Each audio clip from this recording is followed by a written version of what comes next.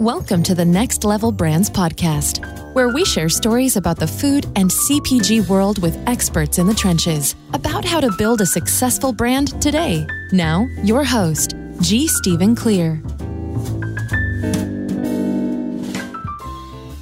Welcome, everyone. This is Steve Clear. Thanks for joining us in another Next Level Brands podcast. Our show is brought to you today by the Next Level Brands CPG community.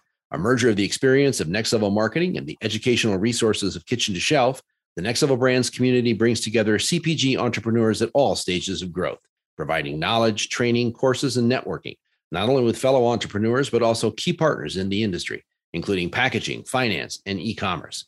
More details are available at nextlevelbrands.com. That's next with two X's, nextlevelbrands.com, what you need to know to grow. Well, folks, we're in for a great show today. Joining me today is Kelly Egan and Brian Pierce. Kelly is the co-founder and COO. Brian is the CEO of True Salt. No surprise, a salt product, but a different one and one with a different mission. Their goal, to democratize the use of sea salt. Brian was a 25-year veteran of restaurants and hospitality with experience at operating elite hospitality groups like the Four Seasons, as well as owning his own restaurants. Kelly, on the other hand, is a veteran of marketing and venture development with experience in Fortune 100 companies, as well as Silicon Valley startups. They both met through mutual business interest and started discussing how they were passionate about culinary experiences and realized an opportunity to create better ingredients, which included the taste of actual, true, honest-to-goodness salt. Today, True Salt is used by top chefs, leading hospitality organizations, and household brands all over the country, and is one of the fastest-growing new brands in the salt category. We're going to hear why. Welcome to the program, Kelly and Brian. Thank you very much. Appreciate you having us. So we don't often get to have where we have co-founders. We don't often get to have both co-founders at the same time on the program, and so that's going to be a real treat. And also, you guys come from slightly different types of backgrounds, but melding those specialties and stuff into founding a CPG business is awesome. And then your mission sounds like a real good one. So first of all, in case there are some people out here are involved in, jewelry products and protein mixes and whatever else. Tell us about sea salt. What the heck is it that makes sea salt so different? So I'll start. Yeah. So Kelly and I actually met a few years back over food. So that was our passion. And, being a food service guy, when as we got into going out and dining and experiencing different types of cuisines, which we both love, we started having conversations about food, and I was transitioning out of a business and I was working in Mexico, and I had just had this random conversation with an individual that was telling me, and in the United States, the reason why our food in Mexico tastes good is because we don't season with the chemical. And I started thinking, what is he talking about? But it didn't make sense to me. And I come home and, I'm looking at the box of the salt I have at home, and I start seeing that there's stuff in it. Right. And then I start researching. And then I call Kelly and I said, hey, do you know anything about salt? And he's like, what are you talking about? And we literally just sparked up this conversation saying, in 20 years of me being in the business, I didn't even know there was a different salt. We just basically used one salt in every hotel and restaurant that I used. And then, basically I pitched that to Kelly, and, off we were. I guess that was the impetus and the start of, kind of. And then looking at that, when I came at it and I said, yeah, you're absolutely right. But then when you look at it from a market perspective, you look at this and you say, yes, there's really only one really brand of salt, but there also is the specialty salt area. So if you look at it from a market perspective, you've got a legacy brand that is dominating, like a dominant legacy brand. Mm-hmm. And then you also have kind of this fragmented market of specialty brands, but there really is no middle. And that was extremely exciting to me. I said, wow, we can build a brand for the entire middle. And that was very cool.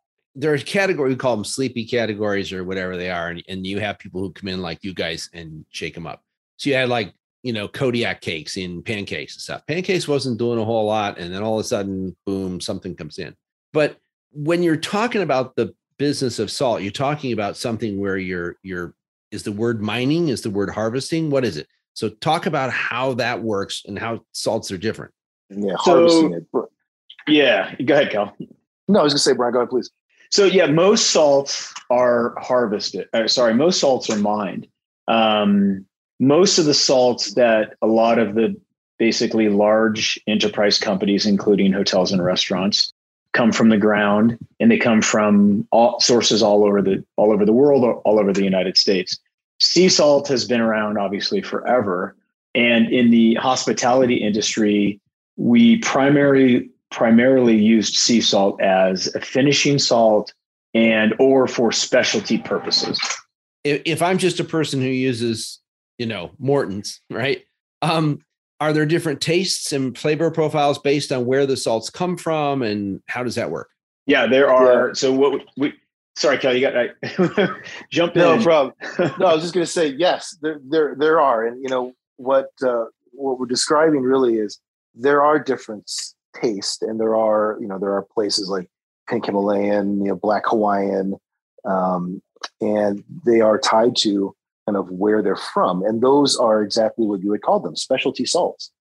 And, what Brian was referring to is, the salt that is used in everyday cooking, either professional or home, that is, for the most part, mined. And that's, the brands that you see kind of, populating the bottom rack in the grocery shelf. And what we learned, Steve, this is interesting. So being a former sommelier, which means, kind of a fancy name for a wine guy, we had chefs telling us, so we would go out with baggie number 1 and number 2, and we would say, try this. And they taste it and they say, wow, this tastes really good. And then they would try the second one. And they'd say, wow, this is really salty. And we would say, well, that's the one you're using. Because a lot of people, it's a bit of a myth that sea salt is saltier. And in fact, it's not. And then another individual chef had said, salt from the sea has unique characteristics and tastes. So Baleine, from France tastes different from something that comes from Essex, London, or something that comes from the Mediterranean. And then what everybody likes about the Sea of Cortez sea salt is it's this real light, fresh, briny, you get this beautiful salt characteristic, and then it just kind of goes away. And this was on this trip to Mexico where you kind of had this epiphany. So then you go back to Sea of Cortez as sourcing for the salt. Correct. Yeah. And, yes, and, right. And is it because it's close, because it tastes better? I mean, what happens there? It was kind of a combination of that. Like you look at all the factors, you go, this is world-class sea salt. I mean, some of the best you can get. And, we're based in Phoenix, and it was extremely beneficial that, from a supply chain perspective and from a sourcing perspective, we do not have to bring it oversea in a shipping container, meaning we truck it over land, and it's beneficial to us. It's beneficial to all of our customers.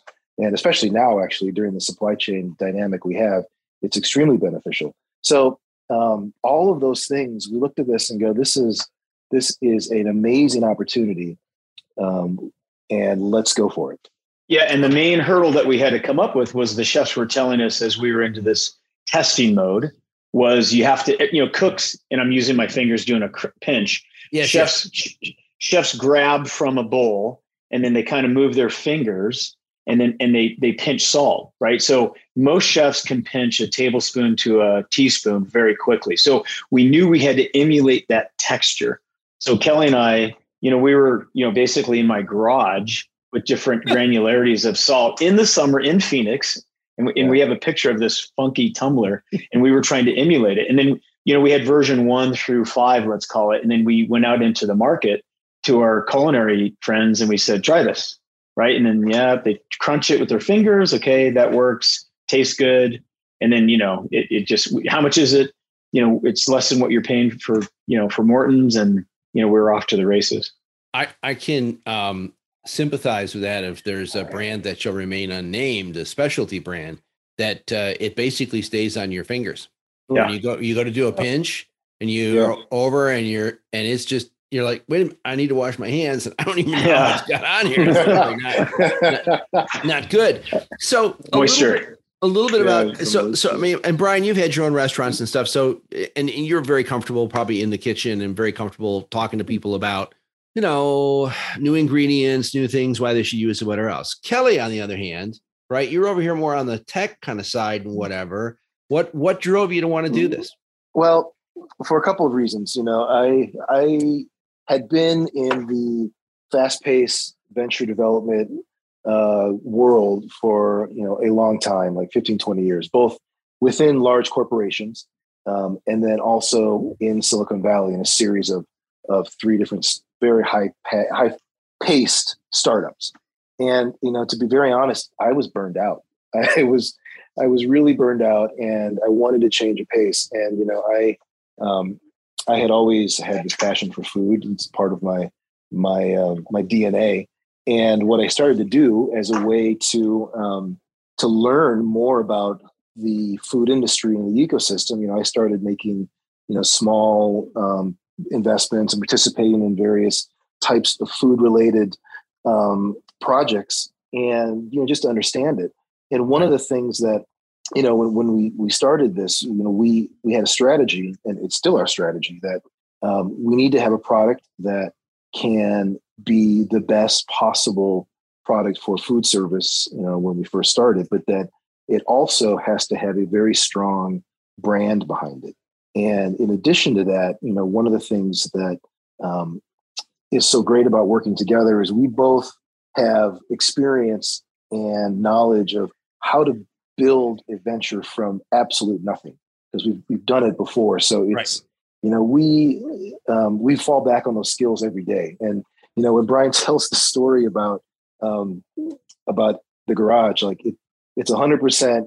We went to Home Depot. We had to buy a tumbler. There's, we're in there in the garage in 110 degrees, sweating it out with these 50-pound bags of salt that were brought up from Mexico in an orange Home Depot tumbler, trying to get the right mix, and then also at the same time, we're building various strategies, and it is truly from the very beginning absolutely nothing, and that's the the fun part about it. But yeah, that was really it. I wanted something different. I wanted to still utilize all my skills and experience from building and growing ventures from the ground up. But then also, it's really, really fun to build a brand where there's a lot of white space in a sleepy category. Right. Absolutely. Are you, if you look back a little bit on it, it's a tremendous opportunity. But let's talk for a minute about, you mentioned the logistic part of it. So when you're starting out, do you say, hey, we're going to run down on a weekend and get a whole bunch of buckets and bring them back across the border? Oh my God. We have some stories. So how did that work? And then what did it evolve to? And how do you work with, Mexico, with the local governments, with the federal government or whatever, to actually do importation and harvesting? Well, the timing for each of us, as Kelly was kind of, trying to figure out what he wanted to do next. And we'd met through some buddies of his that were NBA Thunderbird guys. And I had just basically sold my company. And so we once we both decided, hey, this is interesting, and we really didn't know. We were just puzzled that there really wasn't a sea salt, that could substitute, for a mainstream food service product. So we had this relationship with this individual that I had spoke to. It was a salinera, down near the ocean. And we kept that relationship. And then once we kind of matched the granularity, then we started working out a purchase agreement. We went out and got 20 accounts really, really quickly. And then we said, man, this is going to work. And then we actually went out and started interviewing the food service distributors. And it was funny because when we first started that, we went to them and we said, hey, we got this product. Like, okay, what do you got? Salt. And they said, well, we have 16,000 SKUs. Why do we need salt? And I said, I don't know. And they said, yeah, I'm not sure if we're interested. And then we said, okay, we'll take our 20 accounts and go down the road. Like, wait a minute. Wait, you have your brand? Well, they didn't say brand. You have your product that's already into accounts. We said, yes. And then that really kind of changed the tone because, yeah, right. And then we've got some popularity happening and we've got penetration into the market. Yeah. And by the way, of your 16,000 SKUs, salt's consumption rate is far greater than a lot of stuff that, your frozen hush puppies that you're throwing in there every week. Right. Yeah, exactly. So, all right. So, and you were able to do a lot of that, Brian, right, yourself. So you could go talk to restaurant people and get that. And obviously that's getting a few accounts before you talk to your distributors and stuff is definitely a way to go. But on the production side, so again, once it's the Sea of Cortez, and imagine this beautiful, area, whatever, what actually physically happens to get that into a container for me to get a box of True Salt? Well, so we go down to see our partners on a regular basis. In fact, they're just up here visiting us in Phoenix.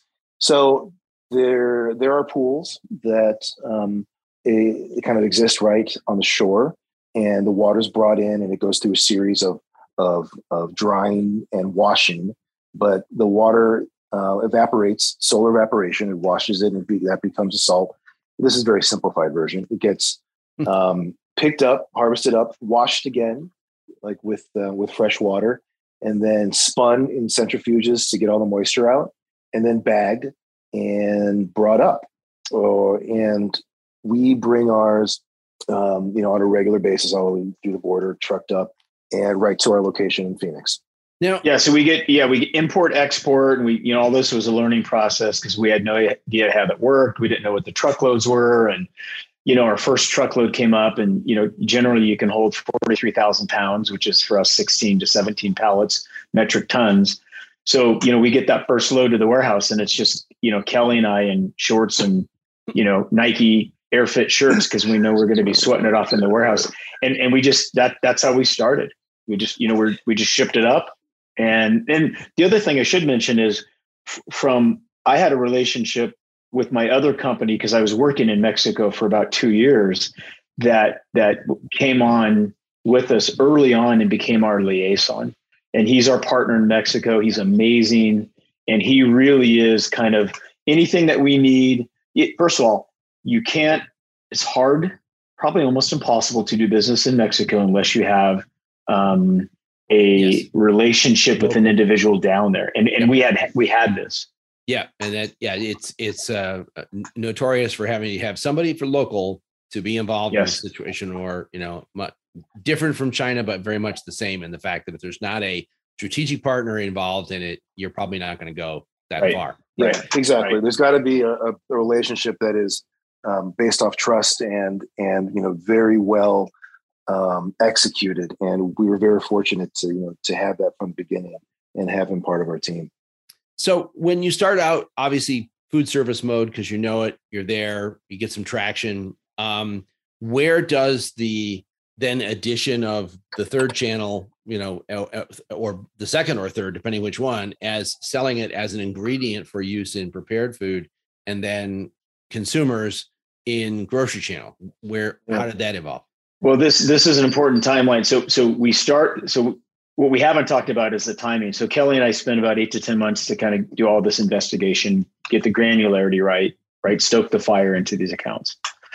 This is the fourth quarter of 2019. Oh, of course. So we're excited because in January, 45 days into 2020, Kelly and I are like, we just did in 45 days in sales what we did in the whole fourth quarter. So we're excited because we're thinking this is happening. And then mid-March, everything goes to zero. Boom. And we're basically just kind of freaking out.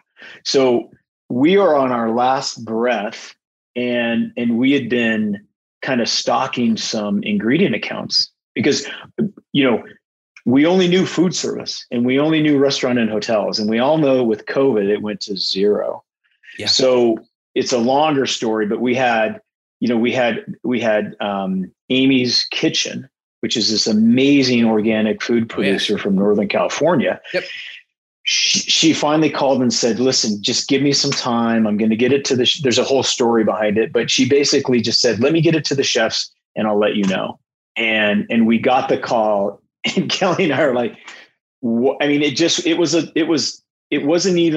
a life preserver, and it was the right timing. And it really kind of saved us, and it opened up this whole world to us that we had no idea, we didn't know anything about.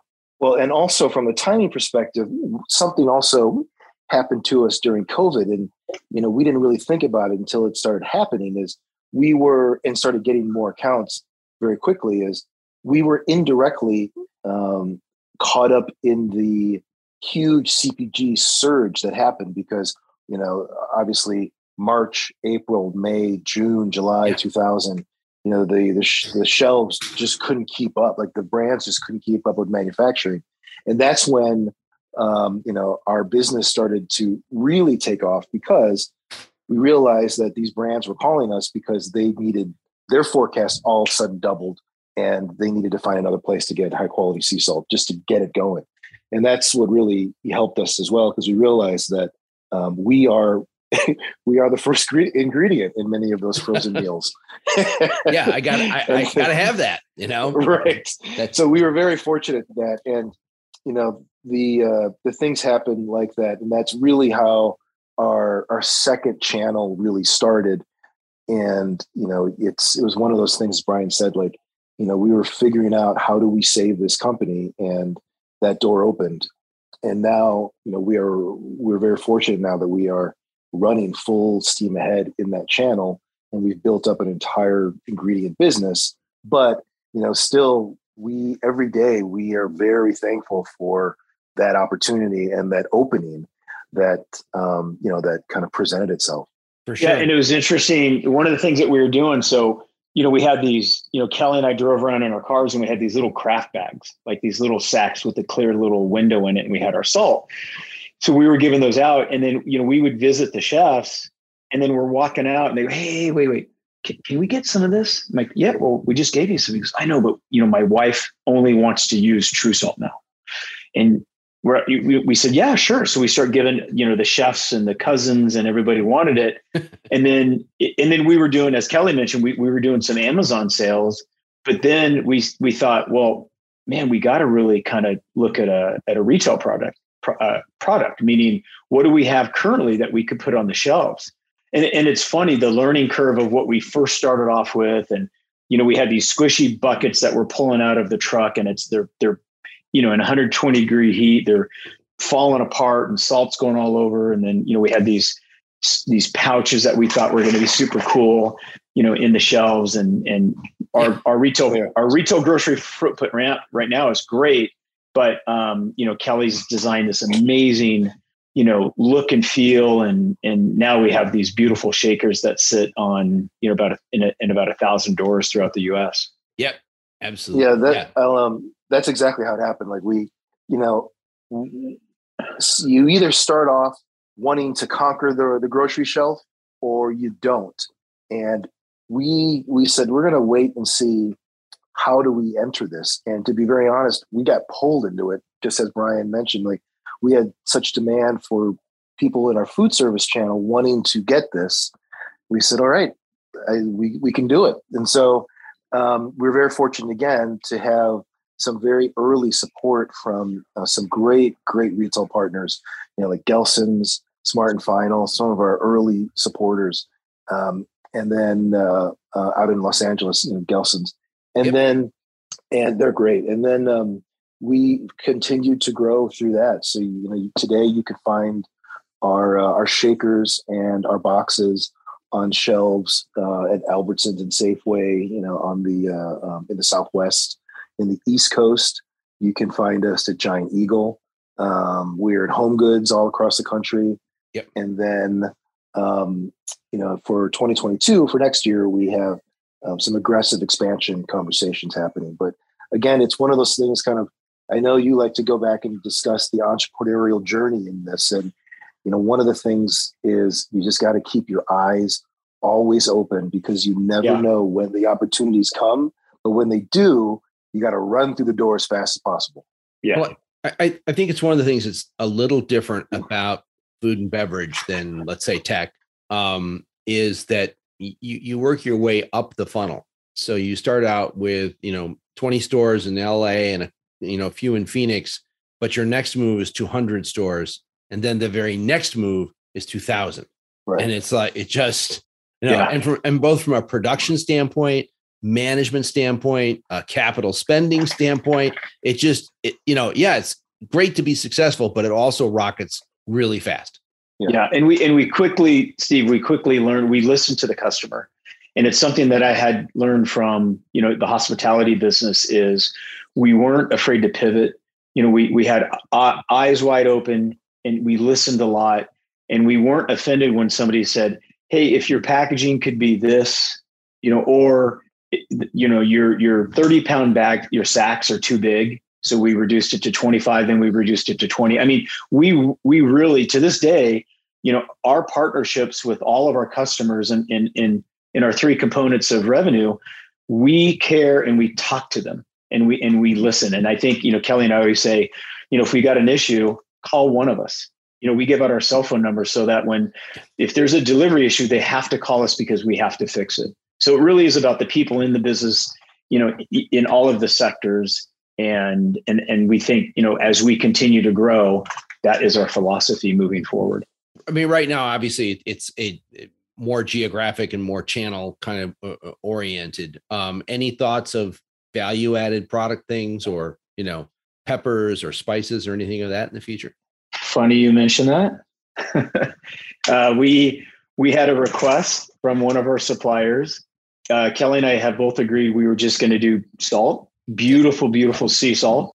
And then through we were donating salt to a small startup, which we love to do. We love to, we support cooking schools and youth organizations and startups. So, we did that with this company and it came back to us, fivefold.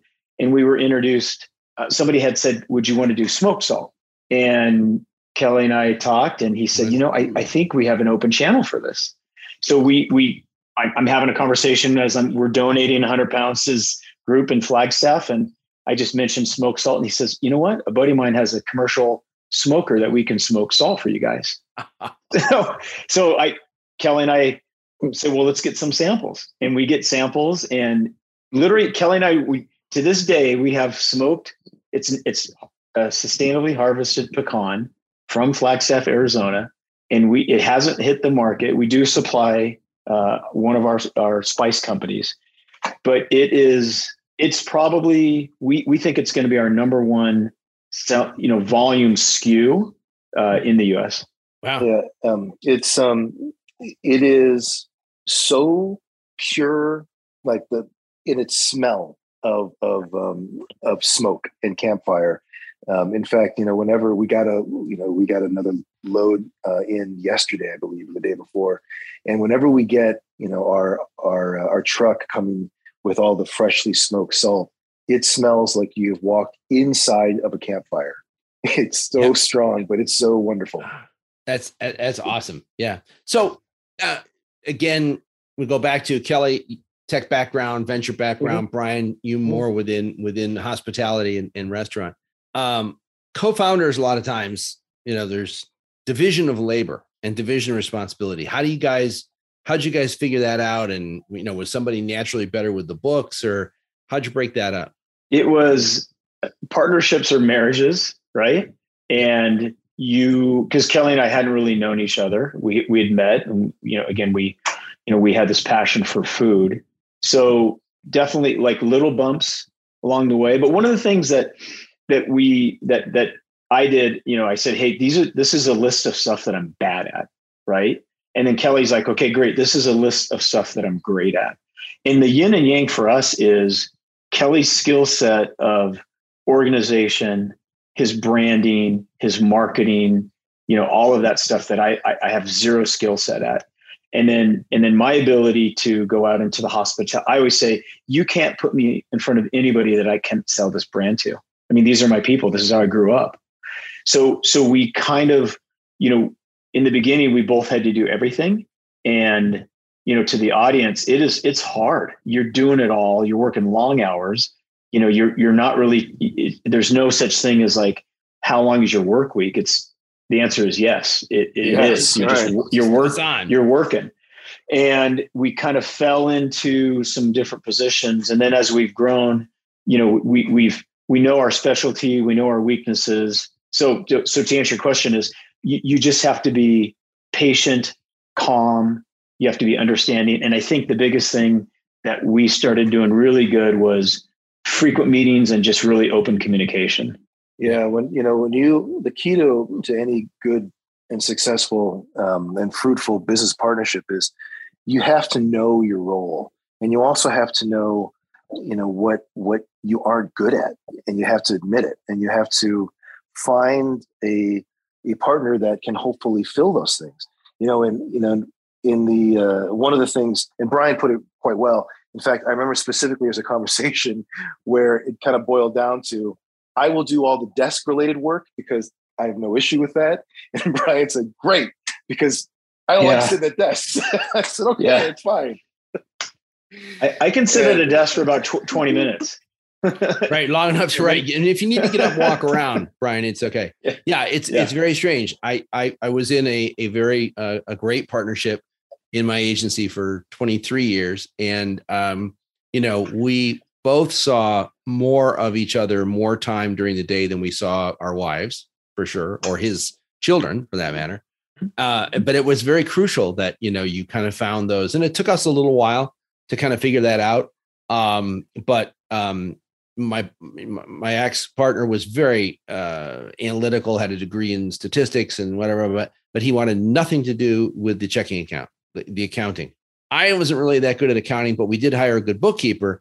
But it was accounts receivable, whatever. I always handled all of that. And then one time, I forget what I was doing. I was doing something. Oh, I know what it was. I was in New York. He had to sign my expense check, and my wife had to deposit the check in order to make sure that everything was cleared. The bank bounced it because they'd never seen the signature check before, because he never signed one. That's funny. It's like, fraud. Right. You could go back to the signature card, couldn't you? No. Right. Never seen this before. Right. This is not. Nope. Yeah, that was inopportune, to say the least. But funny and good that you guys bring that up, because I think that's a lot of, a lot of the things with the great thing about the partnership versus the solopreneur is you've got somebody to help carry that weight, to bounce the stuff off from, to laugh together, to cry together, other than the people at home when you go home and carry it home, right? You got somebody else to bear that weight. And I think that's very important. I'd have hated to have been totally on my own in business. Well, that's 100% true. And also you get the impact times 2. So I'll give you an example, like on a, not a week goes by where one of us or both of us are at a grocery store and we're just, going down, doing our shopping. And there are times, Frank, I'll be honest, that I forget that our SKU is carried in the store I'm in. And I'll be like, oh, wow, there we are. But we will be doing our own inventory checks. We will be, standing in the aisle watching, for 10 minutes, watching people evaluate which kind of spice or salt they want to buy and learn from that, and we kind of double up those efforts. But, they're in the beginning, I mean, we're not sugarcoating anything. Like, we were sweating it out, breaking 50-pound bags of salt, that's in 120 degree heat. And that's how we started this business. So to do that alone would almost be impossible, I think, for someone to do. Yeah. It's too much. Yeah, no, it's definitely a better approach.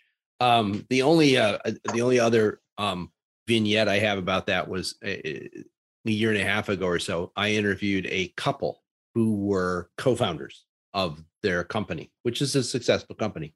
And unfortunately, whoever I was working with to begin with to set up the interviews or whatever had forgotten to mention to me that they had since divorced. And so I throw the questions to them just the way I throw it to you guys, except I say as a couple, and she discreetly starts to explain to me that they actually are no longer a couple. Oh, wow. Oh my God.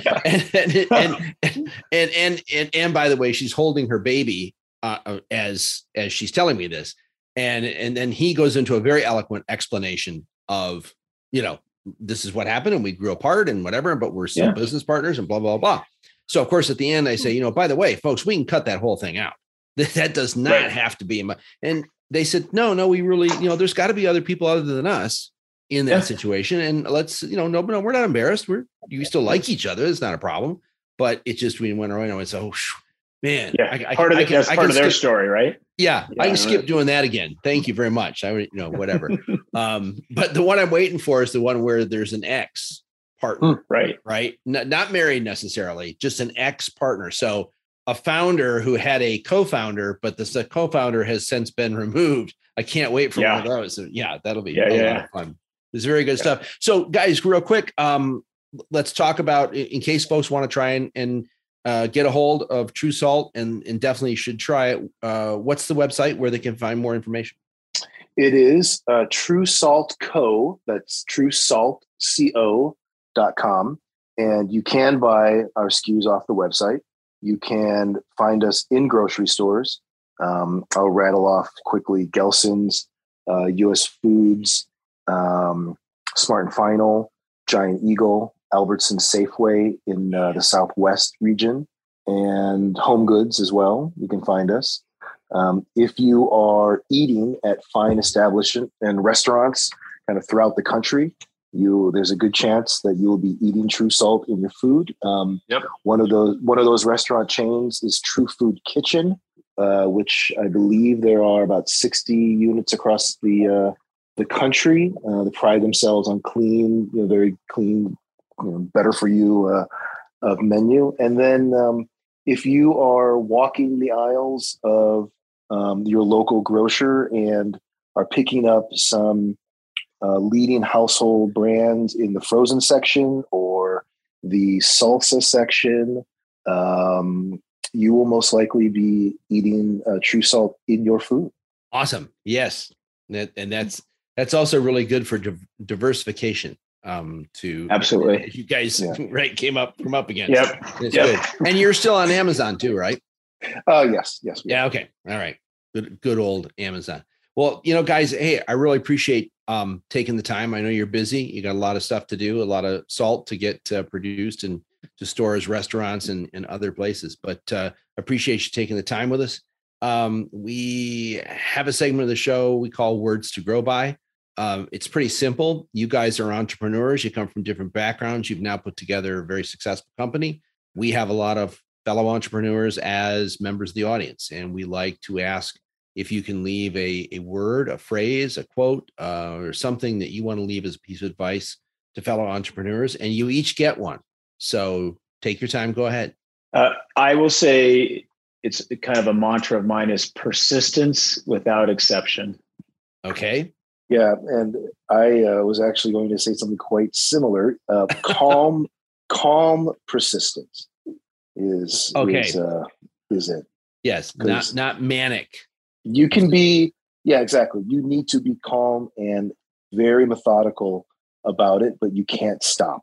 Right. Yeah, don't stop. Not a good idea. Well, that's great. Hey, folks, just appreciate it so much. Thanks for joining us. Thank you. We'll get you guys back on a little down the road to talk about smoke. And what you're going to be doing next. Wonderful. We appreciate your time. Thank you so much. You bet. Thanks, Steve. Thank you. Thanks, by the way, to all the rest of you out there for joining us today on the Next Level Brands podcast, part of the Next Level Brands CPG community. If you have a growing firm in food, beverage, or health and wellness, you should be a part of the Next Level Brands community. Education, resources, workshops, founder coaching, and networking. More information available at nextlevelbrands.com. That's next level with 2 X's. What you need to know to grow. This is Steve Clear, and we'll see you all next week. Thanks for listening to the Next Level Brands podcast with G. Stephen Clear. Learn more at next with 2 X's levelbrands.com. While you're there, be sure to sign up for the Next Level Brands email list or subscribe on iTunes so you never miss an episode.